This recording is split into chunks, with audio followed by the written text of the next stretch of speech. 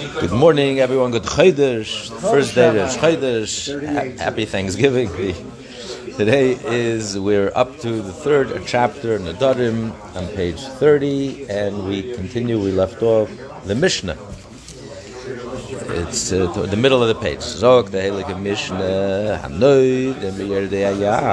If someone makes a ned 30, someone makes a ned that prohibiting himself benefits from those who travel from sea, even those who travel in the sea, from sailors. His expression is Yerdei, who go down to the Yam, because the Yam, the water is lower than the earth. Otherwise, it would cover the earth.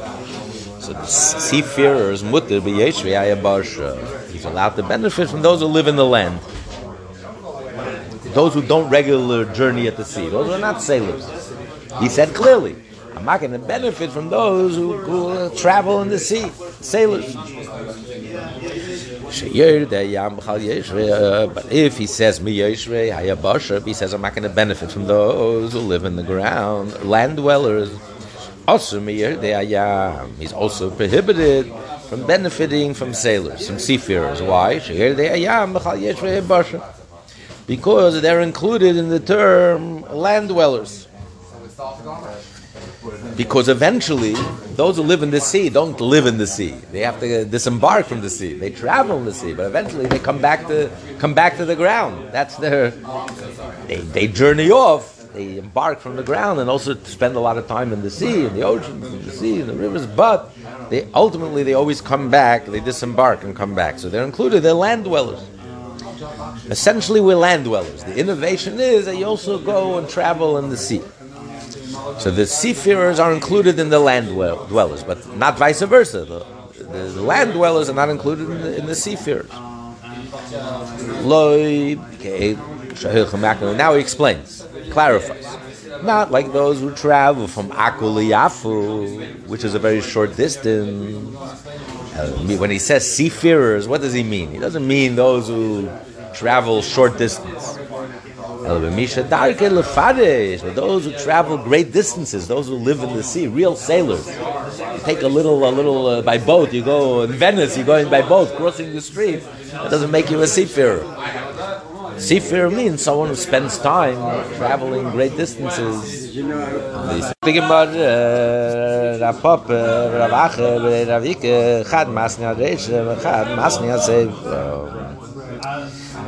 they have an argument. There's an argument in Rapapa and Ravacha, the son of Ravika. One of them says that the Mishnah, the last part of the Mishnah, is commenting on the first part of the Mishnah. The other one says is commenting on the second part of the Mishnah. The Mishnah says in the first clause that someone who vows he's not going to benefit from the seafarers is allowed to benefit from those who land dwellers. And then the Mishnah clarifies what's considered Yerdei Hayam, not like those who travel from Akku to Yafu, which are right next to each other. If you know Israel, Akku and Yafu are very near each other. Yeah, absolutely. Yafu is one of the earliest port cities in the world. So Akku and Yafu, yeah, very close. Not so far. Why? The lane Yafu is right next to Tel Aviv. Yafu is next to Tel Aviv, and Akku is before Haifa. It's in between Haifa and Tel Aviv is Akku. So you travel the Halon Yeshvei Aboshanin. They're considered land dwellers. They don't live at sea. You take a short journey by boat to get from Akku to Yafa. It doesn't make you a sailor. Those who leave and embark on a journey and leave the land and spend long days and weeks and even months on the sea. That's what the vow includes. The one who teaches the last part of the Mishnah goes in the second part of the Mishnah. He says, whoever makes a vow, I'm not going to benefit from land dwellers. It includes sailors. So he says, Mishnah spells out, not only those, it includes those who make short trips which surely they're included as land dwellers, because they basically live in the land. They don't spend the night on the boat. You just go, instead of going by horse, by donkey, by camel, they take a boat ride from Yafu to Akku. But they basically live every night. They live in their land dwellers. Even those who spend weeks and days and weeks and months on the sea, real sailors, nevertheless, they're also included in land dwellers. Why? Because at the end, they disembark. You don't live all the time on the boat. At the end, they disembark. Today, people live on boats, but they're tied up to the dock. So there is an argument. There's an argument between the two. According to the first version, the Mishnah is coming. The Mishnah is coming to be strict, right? I'm sorry. The Mishnah is coming to be lenient. That when he makes a vow from seafarers, it only includes real sailors, not those who are hugging the coast, or just traveling. They're not going far into the sea. They're hugging the coast, or they're going just a short distance. So they're not included. They're not included in the seafarers. According to the second version, the Mishnah is coming to give a stringency. That when he vows and he says that he's forbidden from benefiting those who live in the land, it includes even sailors who spend a lot of time very far into the sea traveling. But he's also arguing, because according to that version, the Mishnah is not qualifying the first part of the Mishnah, the first statement. So when he says, I'm not allowed to benefit from seafarers, it includes even those who go short distances. Meaning, those, instead of traveling by camel or by foot, or by donkey, choose to travel by boat, they're also called sailors. So when he said, I make a vow, I'm out to benefit from sailors, according to this version, they would include even those who hug the coast, those who go long, short distances. It doesn't matter, they're sailors. So there's a practical halacha argument. What's the halacha like? The halacha is... The halacha is it was strict. The halacha is that when someone says, I'm not the benefit from sailors, it's a sailor, any sailor. It doesn't matter if he hugs the coast, if he goes short distances. He's a sailor. If someone makes a vow, I'm not going to benefit from those who see the sun. He's forbidden even from the blind. Why? The blind can't see. He says, I'm not allowed to benefit from those who see the sun. The blind can't see. They can't see the sun. So why does it include the blind? So the Mishnah explains. It means those who the sun sees them. Not who sees the sun. Those on whom the sun shines. That's what he means. Those who see the sun, meaning those who benefit from the sun shines on them. They also benefit from the sun. The rays of the sun, the heat of the sun, the warmth of the sun. So they're included. That's the Mishnah. What's the reason? Maybe interpret it, he means literally. Those who say his words mean literally. Those who see the sun. A blind person doesn't see the sun. Why does it include the blind? So the Gemara says, he didn't say min haroyim. They only make a vow from those who see. He should have said clear. Why is he connecting it to the sun? Say simply, I make a vow. Anyone who can see, excluding the blind who can't see. I'm not making a vow from. So therefore, since he mentions the sun, so that means whoever sees the sun, whoever the rays of the sun reaches.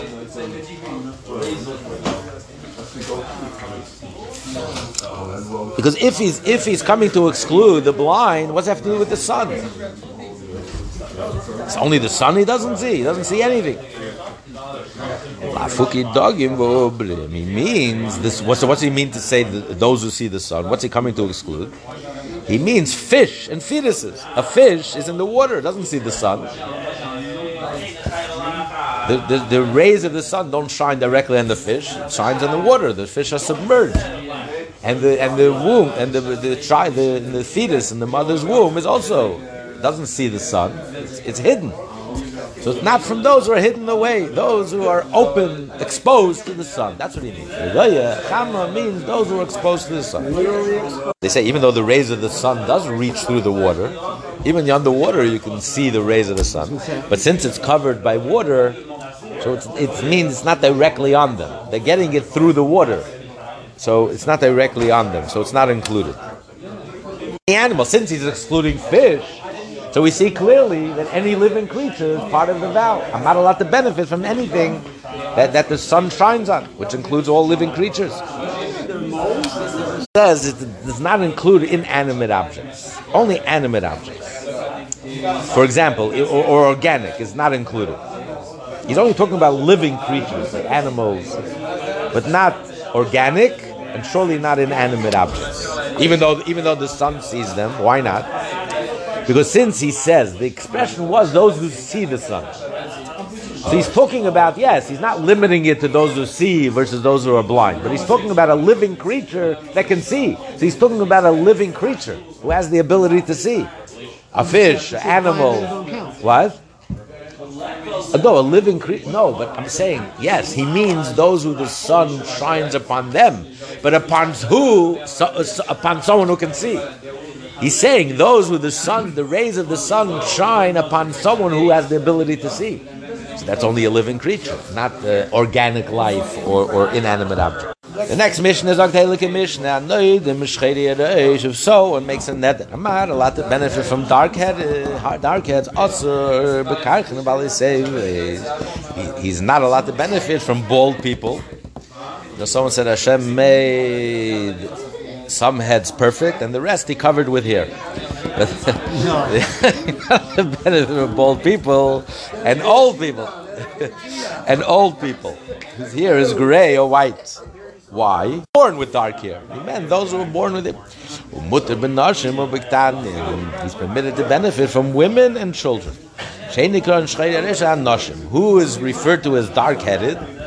It's an idiom that refers to adult men. Okay, the Gemara will explain why. My time, what's the reasoning? Why do you say, he said dark hair? So someone who's bald, someone who has white hair or gray hair, he should not be included. Why do you say it includes all of the above? But his answer is, he doesn't say from those who have hair. That's not what he says. What does he say? Dark-headed. Not the color of the hair. He's not saying those who have hair. If he would mean to exclude bald people, those who are bald, he would have said those with hair. Once he's talking about the color of the hair, dark-headed, so what he means is, it means he's using it as an idiom. An adult man, women and versus women and children. Why not women and children? My time of why? Because men, sometimes they uncover their head, sometimes they cover their head. Sometimes they cover, sometimes they uncover. Women, out of modesty, their heads are always covered. Married women have to cover their hair. So he meant, so they don't walk around with exposed hair. So when he said, idiomatically, when he said from those who have dark hair, he means from men. It's an idiom, it's a term for men, for adult men. Uktanim, leilu migal, while children are always uncovered. So therefore,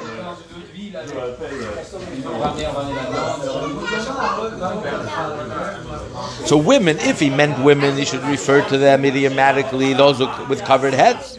I'm able to benefit from those with covered heads. If he's referring to minors, to children, he would say for those who are, I'm not going to benefit from those who are always uncovered. Instead, he says those with dark hair. So he's referring to adult men. He can't describe them as covered, because sometimes they're covered. He can't describe them as those who uncover, because sometimes they're covered, sometimes they're uncovered.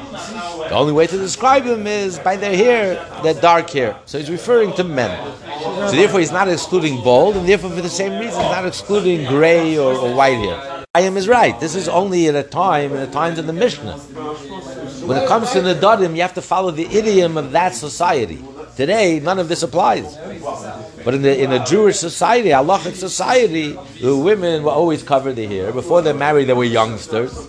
But when they got married, they're always covered. So it's not referring to youngsters, it's not referring to women, to adult women. So all it's referring to is men, adult men. Because today, men are not allowed to go out uncovered.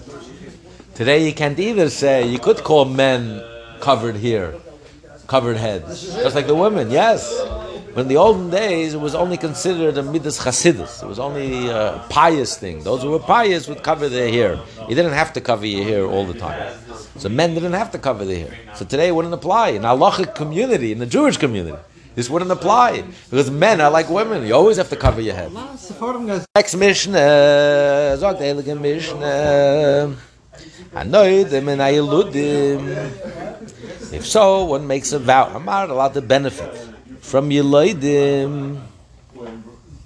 Mutter Baneilodim. He's allowed to benefit from those who will be born in the future after the Neder is spoken. Yeloidim means those who are already born, but not those who will be born, who are not born yet. If he says min hanoilodim, but if he says that I make a vow from those who will be born, also min hayeloidim is forbidden to benefit even from those already born. Even though he said hanoilodim, which could mean those who will be born in the future, but it also includes those who are already born. It means all people. Everyone is born. It means anyone who's born. Yet to be born, of course, those who are born already. Versus if he says Yelad, it means those who are already born, to exclude those who will be born as of yet. Meir argues, and he allows you to benefit even from those already born. He says you're allowed to benefit from everyone. Not only from those who will be born, but even those already born. The Gemara will explain why. Why not? Why? It means your neder doesn't apply. Your vow doesn't apply to anyone. Why not? The rabbis say, he meant to forbid the benefit from one whose nature is to be born. They're explaining. Now, why did they say if someone says I make a vow, I'm not going to benefit from noilad? He's not allowed to benefit from anyone, even from those already born, even though noiladim would seem to me those who will be born in the future. Because when they said noiladim, he's not talking about those who will be born in the future. What he meant to say is anyone whose species are born. Not haniladim, those who come from a species where they're born. They're created through birth. From mothers. They come directly from their mothers. So anyone who's born directly from his mother is included in this vow. Does it include the chicken egg? Okay, the mother will explain. That's the mission. According to the Meir, he's allowed to benefit from those already born. And how much more so from those who will be born? So what's I'm sorry. According to the Meir, he says he's allowed to benefit from those already born. And how much more so from the Ladim? So then the vow doesn't prohibit anything. You're saying that also be Eloidim. Everyone. From those who will be born, those who were born, those who will be born. So why the vow doesn't prohibit anyone? Why not? What's the vow? What's it going to say? I'm not going to benefit from those who will be born, from those who are born, or those who will be born. The Gemara says Chisurim Mechser. The mission is missing a few words. It's as if the mission is missing words. We have to put in some words in the Mishvach. This is how we have to learn the mission. So one makes a vow from those who are already born. I'm allowed to benefit from those who will be born in the future. But if I make a vow, I'm not allowed to benefit from those who will be born. Also by Eloidim. He's not allowed to benefit even from those who are already born. Meir argues, what's his argument? He says that even someone says that I'm not going to benefit from those who will be born is allowed from those who are already born. Just like you said. Someone who makes a vow from those who are already born is permitted from those who will be born. So when someone says it makes a vow, I'm not allowed to benefit from those who will be born, he's excluding those who are already born and not part of the vow. Because he means Neiladim literally, those who will be born, not from the species who come from birth. Ki heiche the Nedarim Eiladim mutter ben Eiladim. The same thing here also. That makes sense. Of course, the vow applies, but it's very. Rab Meir takes it literally. Take his words literally. Just like he says, "I make a vow. I'm not going to benefit from those who are already born." He does not include those who will be born. So when he makes a vow, I'm not going to benefit from those who will be born. He does not include those already born. That's a Meir's interpretation. The rabbis say no. In the case where he said, I'm not going to benefit from those who are already born, yes, he does not include those who will be born. But when he says, I'm not allowed to benefit from those who will be born, it doesn't mean literally those who will be born. It means those who come into this world through birth, directly from the mother, which includes the whole human species. Exactly. Do we want to say, Neiladim the Mesialdin Mashma? Neiladim means those who will be born in the future. Elamiyata. So now in the verse, we find in Genesis that Yaakov tells Yosef, before he blesses his two sons, Ephraim and Menashe, he says, your two sons, that were born to in Eretz Mitzrayim. You're going to tell me they will be born? They're already born. He's about to give them a blessing. Yaakov is on his deathbed. He calls them in to give him a blessing. They're born. They're here. So we see the expression they love him doesn't necessarily mean those who will be born. They love him means those who are already born also. The mother says, "Velamai." The leader mashma. So you want to say, what's the alternative? They love him means those already born. Elamata says, I'll bring you another pasuk. This is another verse. And he came Noilad lebeis David Yoshi Yishmai. Ben Noilad is a son was born Noilad to the house of David, and Yoshio is his name, and that's a prophecy of the future. This is a prophecy many years before Yoshio was born. In the time of Yeravam, when Yeravam, the first Jewish king, so a prophet told him, there's going to come a time when the descendant of David, his name will be Yoshio. You're talking about hundreds of years later. And he's going to slaughter all the idolatrous priests on the very altars that they use for the idol worship. So surely he's talking about the future. He uses Noilad. He means will be born in the future, not born yet. Yoshio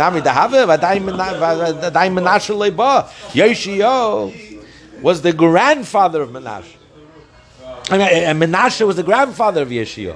Menashe, Amen, Yeshio was the last righteous Jewish king. It took about hundreds of years later after Yeravam. Okay, so we have a contradiction. One verse, Noilad, means will be born in the future. One verse already means already born. So which one is it? Noilad can go either way. It can mean born already. It can mean will be born. Nedarim. When it comes to vows, we have to follow the idiom, the language of the people, whatever it means. You have to look in the Scrabble dictionary, whatever it means today. That's language. When it comes to Nedarim, you follow the language, because the whole Neder is the language of people. It's you making a Neder. It's not the Torah speaking. The Torah is divine. It's Hashem's language. Hashem's language is a different language. Our language, you have to look at the idiom, what people meant, what people mean, what they say. So when it comes to Nedarim, we follow what people meant. Arguments. Rab Meir says that in the popular usage, when you say Noilad, it's exclusively to those who will be born. So when he makes a vow, I'm not going to benefit from those who will be born, he's specific, he's precise. Those who will be, excluding those already born, is not included in the vow. Just like when he says those who are already born, he excludes those who will be born. The rabbis argue and they say that just like in the Torah, in the scripture, in the Torah, in the Tanakh, when he says Noilad, it can go either way. So therefore, when you said Noilad, even in conversation, it also means. That means he's talking about, when people use it, it means we're talking about the species that are born. I'm making a vow, I'm not going to benefit anyone that belongs to the species where the children are born from their mother's womb. Comes to Yiloid, there's no argument. Everyone agrees. No one argues. Yiloid means those already born, and excluding those who will be born. Question is, well, we find a biblical passage where Yiloid will also means in the future will be born. It says in Yeshua, and all the people that were born. Okay, but then we find in Exodus, Pare said that all the children, the sons that will be born, should be thrown into the river, into the Nile. So he uses Yiloid, and he's referring to the future. And in Jews in general, I have a thing with guilt. So in the Torah, Yiloid can mean both ways, just like Noila. But in the popular usage, there's no question. When Yiloid means those already born. That's when it comes to the Nedarim. You have to follow the idiom, the culture, the vernacular, the popular usage. Here, no one argues. Not the mayor, not the rabbis. Yiloid means those already born, excluding those who will be born. When it comes to Neiladim, here we have an argument what the idiomatic expression, what it refers to. The whole discussion is only, it depends how you spell Yiloidim. In the Torah it says, Ha-Yiloidim. Kol ha-ben ha-Yiloid, yored tashlichu. So Yiloid could mean in the future, in the biblical sense, and Yiloid can mean, and you have to say, here there's no argument in Rameir and the Chachamim when he says, I vow from those Yiloidim, because in the vernacular, everyone agrees that Yiloidim means those already born. But there are those who have a vowelization here different than the Torah. Yiloidim with a Yi, not Yi with a Chidin, but Yi with a Shra. So Yiloidim, we don't find anywhere in the Torah Yiloidim means other than those already born. So you don't have to say that the vernacular differs from the Torah. The Yiloidim is both in the Torah and vernacular. It means those already born. Let's just finish, last piece. Until the Mishnah, the Rabbi said, it means the species. What are you coming to the school? Fish and birds who hatch from eggs. They don't emerge live from the mother's womb. Mazel Tov, and tomorrow we continue the Mishnah. Everyone, good Chodesh.